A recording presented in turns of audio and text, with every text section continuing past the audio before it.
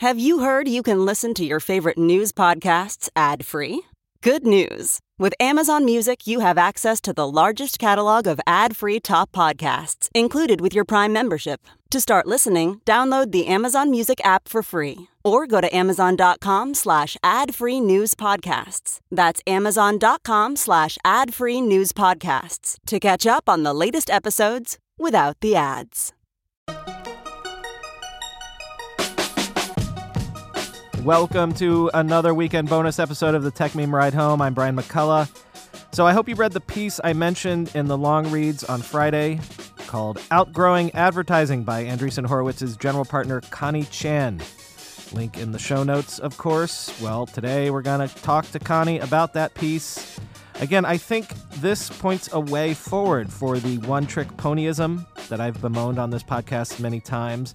A model for new startups now that the low-hanging fruit of let's just get to 1 billion users and throw some ads up is kind of sort of done.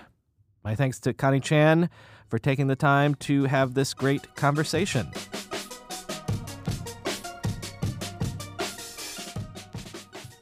So forgive me for a sort of long preamble up front here, but it's always kind of jarring to be reminded how much even the biggest internet-based consumer tech companies are essentially one-trick ponies. Like in your piece, like you have the stats: Facebook, Twitter, Snap. They're between 84 and 99% of their revenue is ad-based, right? You know, you can even add Google into that mix. But we're generally talking about entertainment apps today. Then the other popular model is subscriptions, but that's still a one-trick pony. Like Netflix, 100% of its revenue is subscription. Spotify plays both sides of the fence a bit. I bet Hulu is even a little more balanced between the two. But the chart in this piece that gobsmacked me and made me want to talk to you is the one that shows that Tencent's revenue distribution, Tencent's biggest source of revenue is gaming at 36%, then subscriptions at 23%, then payments. I know I'm going on and on, but I'm getting to a point. The smallest piece of the pie is advertising, but that's a balanced pie. And so in this piece, you're suggesting, A, that sort of a balanced pie is how consumer internet business works today in China. And then sort of implicitly, B, that this is a possible way of the future everywhere. Or at least maybe this is a model that if you're someone entering the space, you might want to start thinking about, as opposed to just the old playbook of get 1 billion users, throw up some ads, or get 50 million subscribers. Like, that's not a diversified enough business plan for the future, I think, is what the point of this piece is. So, preamble. Right. It's not just that it's not diversified. I'd say, it's hard to go up against a Facebook or Google for someone's ad budget because their ad machines are so robust. Oh, there's also that point, which I hadn't even thought of. All right. Preamble is over. So let's start then. Let's start with, why is the Chinese market different? Why didn't Chinese companies just throw up ads as their first default strategy? Well, to be fair, some of them did use a lot of advertising to start with, but many of them have experimented well beyond ads. And I think the crux of it is China is much more mobile first, and I'd argue almost mobile only. And a lot of the advertising, typical display ads or even search click ads, they just don't work as well on mobile in terms of how the user feels, right? When it takes up the entire screen, it's very different than a display ad that's taking up, say, a quarter of your screen. And so I think that Chinese companies have become a lot more thoughtful on all these other experiments on how to monetize. So that's definitely one. The second piece is, quite honestly, they have a whole different payment ecosystem that allows for these microtransactions, which are really taking off. Well, and you make the point in the piece, because I think we're going to have to talk about this idea of what consumers are accustomed to. Like, you make the point that others have made in other markets that Chinese consumers skipped the PC and the credit card. And so It's almost like this is the internet that they know, that payments and all of this universe of other things, it's a different internet than like what we were cultured to in North America. Yes, and I would argue that a lot of the companies in China will be very experimental in monetization, and they'll try it, see if it works, and if not, they'll take it down. But because they're willing to go out there and explore and try new revenue models, versus taking that same kind of one-trick pony and pushing harder on it. It just basically allows for more experimentation. Right. So it's like necessity being the mother of invention, essentially. Like, and then one more thing to lay the groundwork. Like you point out that like this might also like that sort of experimentation, like not having a default thing, like just throw up ads as a fallback model. It probably leads to a better product for the consumer as well. Yes. Go ahead. Yes, for sure. I think in many cases it leads to a better user experience because, one, rather than pay for a subscription, imagine just going to a restaurant and having to buy a buffet every single time, rather than being able to order off-menu a la carte. And I think that's the difference between a lot of the products in China versus a lot of the subscription models, as you pointed out, in the States. And also, if you think about the user experience, not just of having that choice of what to pay for around content, but I also have other examples I can talk to around how payments can actually facilitate better interaction with creators and also be used as a mechanism for self-expression. Well, so if I have to think about like what new monetization models look like, rather than just point at the tactics, I would say it's really actually exploring more ideas on self-expression, giving people better ways to access exclusive content, and 3, finding them the right interaction mechanisms with content creators. Well, let's go ahead and go into some of those examples. So if you have some at the top of mind, like some of the more creative and interesting ways to do that, let's start there. Sure. Okay, so self-expression as a very simple example. A lot of the apps in China, you can pay to skin the app with your favorite artist, favorite celebrity, or favorite theme. And that means all the buttons look different. It's like you're downloading a theme onto your app. Or you can pay money and change the avatar.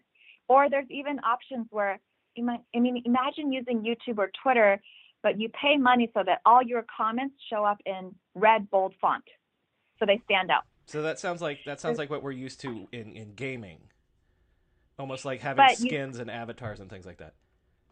But you see it applied to all kinds of social networks. This whole idea of being able to self-express and make my profile stand out, whether it's through an image or having my content look differently, that's very common across a lot of these things. I think a good model to look at this, and this is the one that you started with in the piece, is books.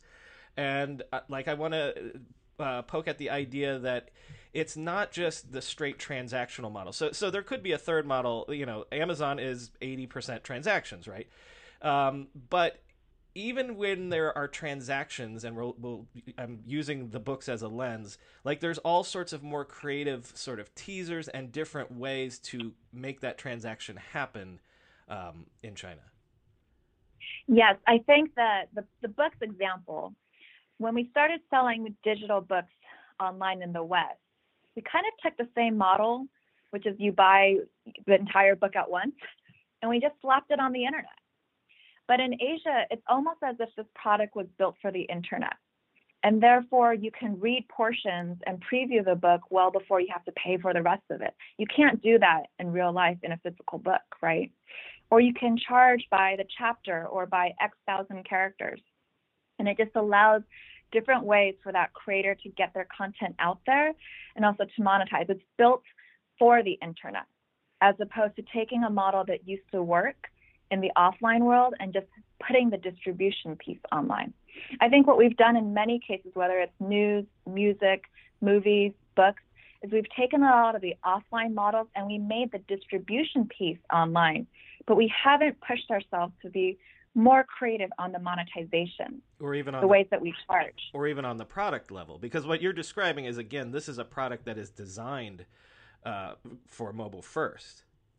Yeah, exactly.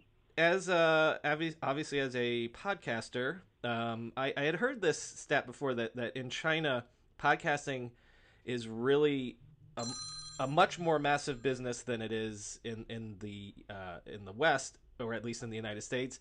But I didn't realize that it's essentially, a lot of it is sort of like that massive open online courses model.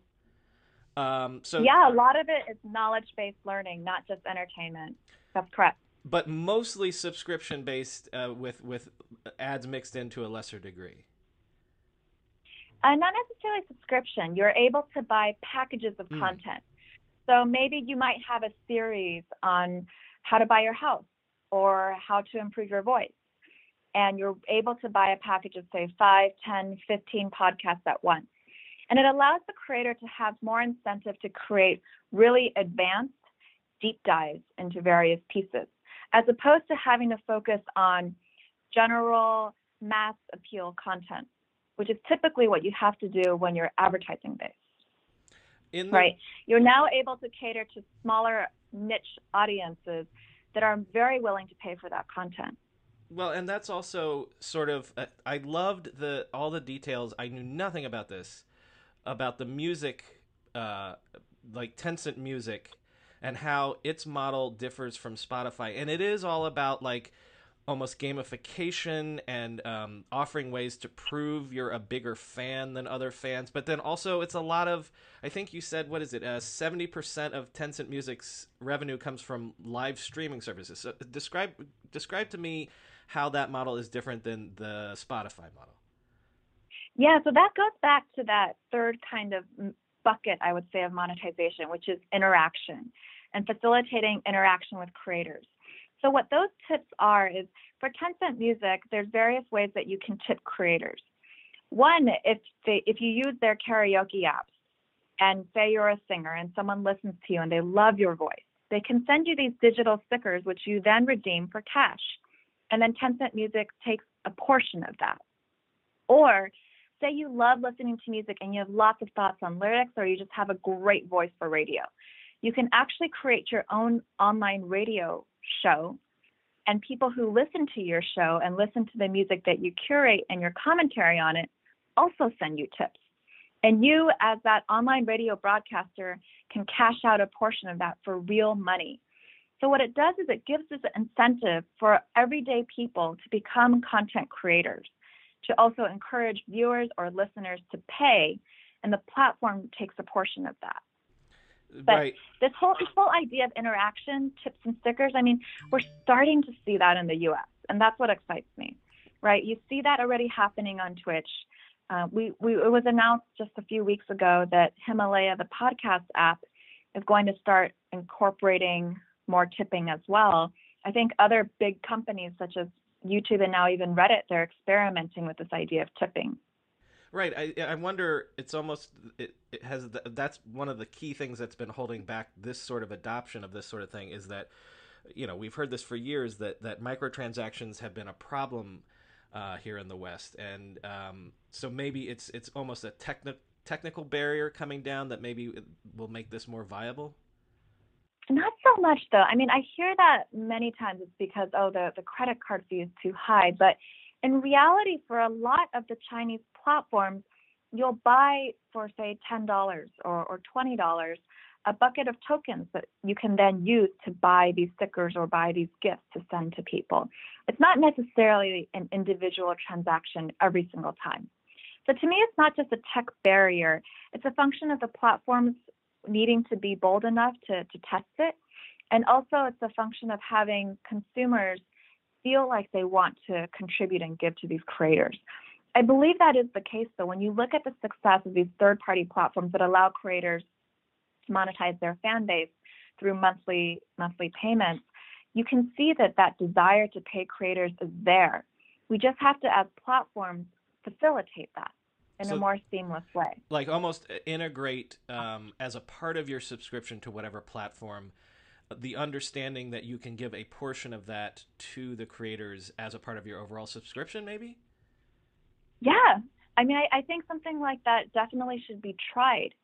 I mean, if you look at, and I didn't put this in my blog post, but if you look at another company, Sina Weibo, which is often called the Twitter equivalent of China, people say that paid content on their product will likely be 10% of the revenue. And that's going to be mostly just users wanting to pay to get access to exclusive chats or live streams or Q&A. Recently, the world learned the power of artificial intelligence, a technology cybersecurity leaders have been leveraging for years. Now, as AI expands and evolves, those same security leaders are left wondering where humans fit into the next generation of AI-empowered security tools and solutions. Arctic Wolf, the industry leader in managed security operations, seeks to answer this question in their newly published report, The Human-AI Partnership. Access the insights of over 800 cybersecurity decision makers in North America and the United Kingdom to better understand how organizations are weighing the benefits and risks of deploying AI tools. Uncover the biggest obstacles to turning AI and human engineers into a formidable team. Discover why the near-term benefits of large language models are being upended by a crucial flaw in the technology. And learn what the rise of AI tools mean for human practitioners moving forward. Get your copy today at arcticwolf.com/techmeme. That's arcticwolf.com/techmeme. Did you know that even if you have a 401k for retirement, you can still have an IRA? Robinhood has the only IRA that gives you a 3% boost on every dollar you contribute when you subscribe to Robinhood Gold. But get this, now through April 30th, Robinhood is even boosting every single dollar you transfer in from other retirement accounts with a 3% match. That's right, no cap on the 3% match. Robinhood Gold gets you the most for your retirement thanks to their IRA with a 3% match. This offer is good through April 30th. Get started at Robinhood.com/boost. Subscription fees apply. And now for some legal info. Claim as of Q1 2024 validated by Radius Global Market Research. Investing involves risk, including loss. Limitations apply to IRAs and 401ks. 3% match requires Robinhood Gold for 1 year from the date of first 3% match. Must keep Robinhood IRA for 5 years. The 3% matching on transfers is subject to specific terms and conditions. Robinhood IRA available to U.S. customers in good standing. All right, forgive me, but I'm gonna push back just a little bit. All right, Facebook has been trying to diversify. Everyone should probably get to this more balanced pie revenue model, right? Facebook's been trying to make payments happen for forever. Even subscriptions for things like Facebook groups, I think they've been rolling that out recently. Snapchat is trying to do, click from a video to be able to buy the piece of clothing or whatever. As of now, none of that, at least again in North America or the West, has gotten very much traction. And I wonder almost, again, it's like we talked about at the beginning, is it sort of like this is what consumers have been used to, so that if the Chinese consumer was a blank slate coming to the internet for the first time, I'm not saying that consumer behavior can't change and expectations can't change, but I wonder if the problem is that North American consumers have been led to expect a certain kind of experience, and maybe it's going to take some time to change that. I do agree with you that it will take time, but I also think it can work. And if you look at the success of Twitch, you can already see that people value tipping the people that they're watching. And I think what the platforms have to do is give greater tools for the creators to create exclusive premium content or reasons for that person to pay. The issue right now is a lot of the folks who are creating this premium content, you can find something close enough or similar that's already free, that's out there. And so until there's a platform that really allows for that kind of packaging of maybe not just Q&A, maybe it has to be Q&A plus exclusive chat, plus live stream, plus maybe a PDF book, or plus something else that will give users enough to say, yes, I'm willing to pay for this. Final two questions sort of around that. To the extent that you're willing to speculate, like which of the big players is maybe best positioned to diversify in this way to this sort of balanced pie? Like at the top of my head, I'm thinking Amazon, who's obviously moving into advertising and things like that. But who would you say is best positioned of the big players to kind of achieve this? You took the words right out of my mouth. I actually do think Amazon is one of the best options to go into advertising. I mean, if you think about how advertising has worked to date, it's always been around targeting a person that looks like X, Y, and Z. But Amazon actually knows what you purchase. So imagine if you're Coke and you want to purchase ads against people who bought Pepsi. Amazon can facilitate that very easily. And so you read the news this week that Walmart's trying to get into advertising more. I think a lot of the transaction companies are well situated to diversify away from just straight transactions. And if you look at Amazon, all the things they've done with video, I think they are probably the furthest ahead.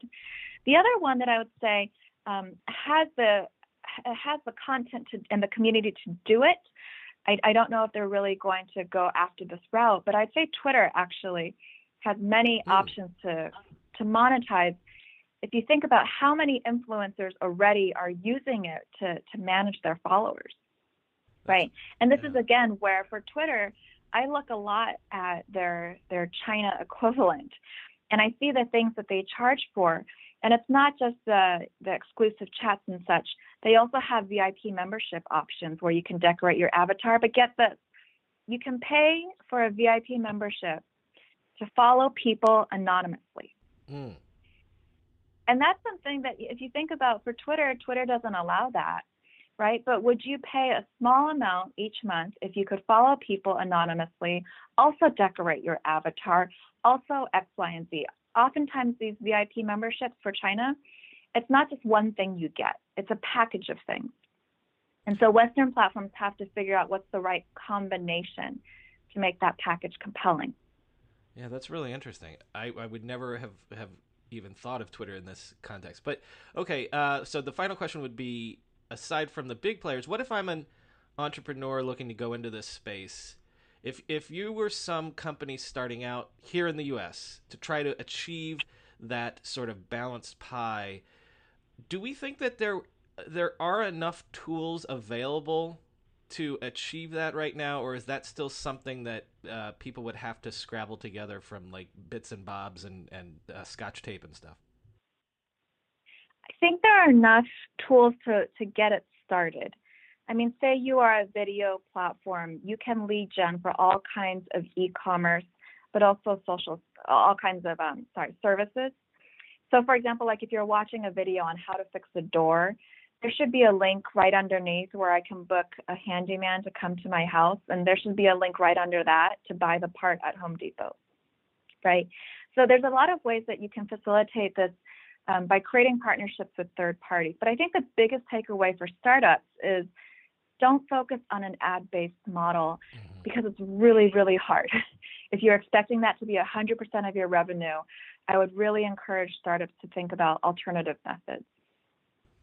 Yeah, it's almost like there are avenues closed at this point. So it's almost like we were saying at the beginning, necessity being the mother of invention. You've got to go in this direction if you're going to have a hope of success in the new era. Right. I mean, you know how many page views and uniques it takes to generate ad dollars. And again, the biggest thing is you look at the amazing advertising engine that Facebook and Google have built. And you have to realize it's not just having the traffic. You also have to have the engine that allows advertisers to target people very specifically, right? And that's why I feel like if you are a platform that's just banking on traffic, think about how else you can use that distribution to monetize and try and make it as natural as possible. You know, another thing I study is TikTok as an example, which is the big new kid on the block that's really taken consumer mobile by storm in 2018.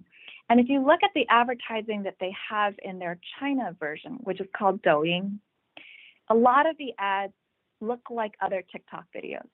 You can't even tell it's an ad. It flows very naturally and it's native to that platform. And so when I think about the future of monetization or even what advertising can look like in the US, I think it's going to become more native to specific platforms as opposed to things that are jarring and usually unrelated to the context of the content.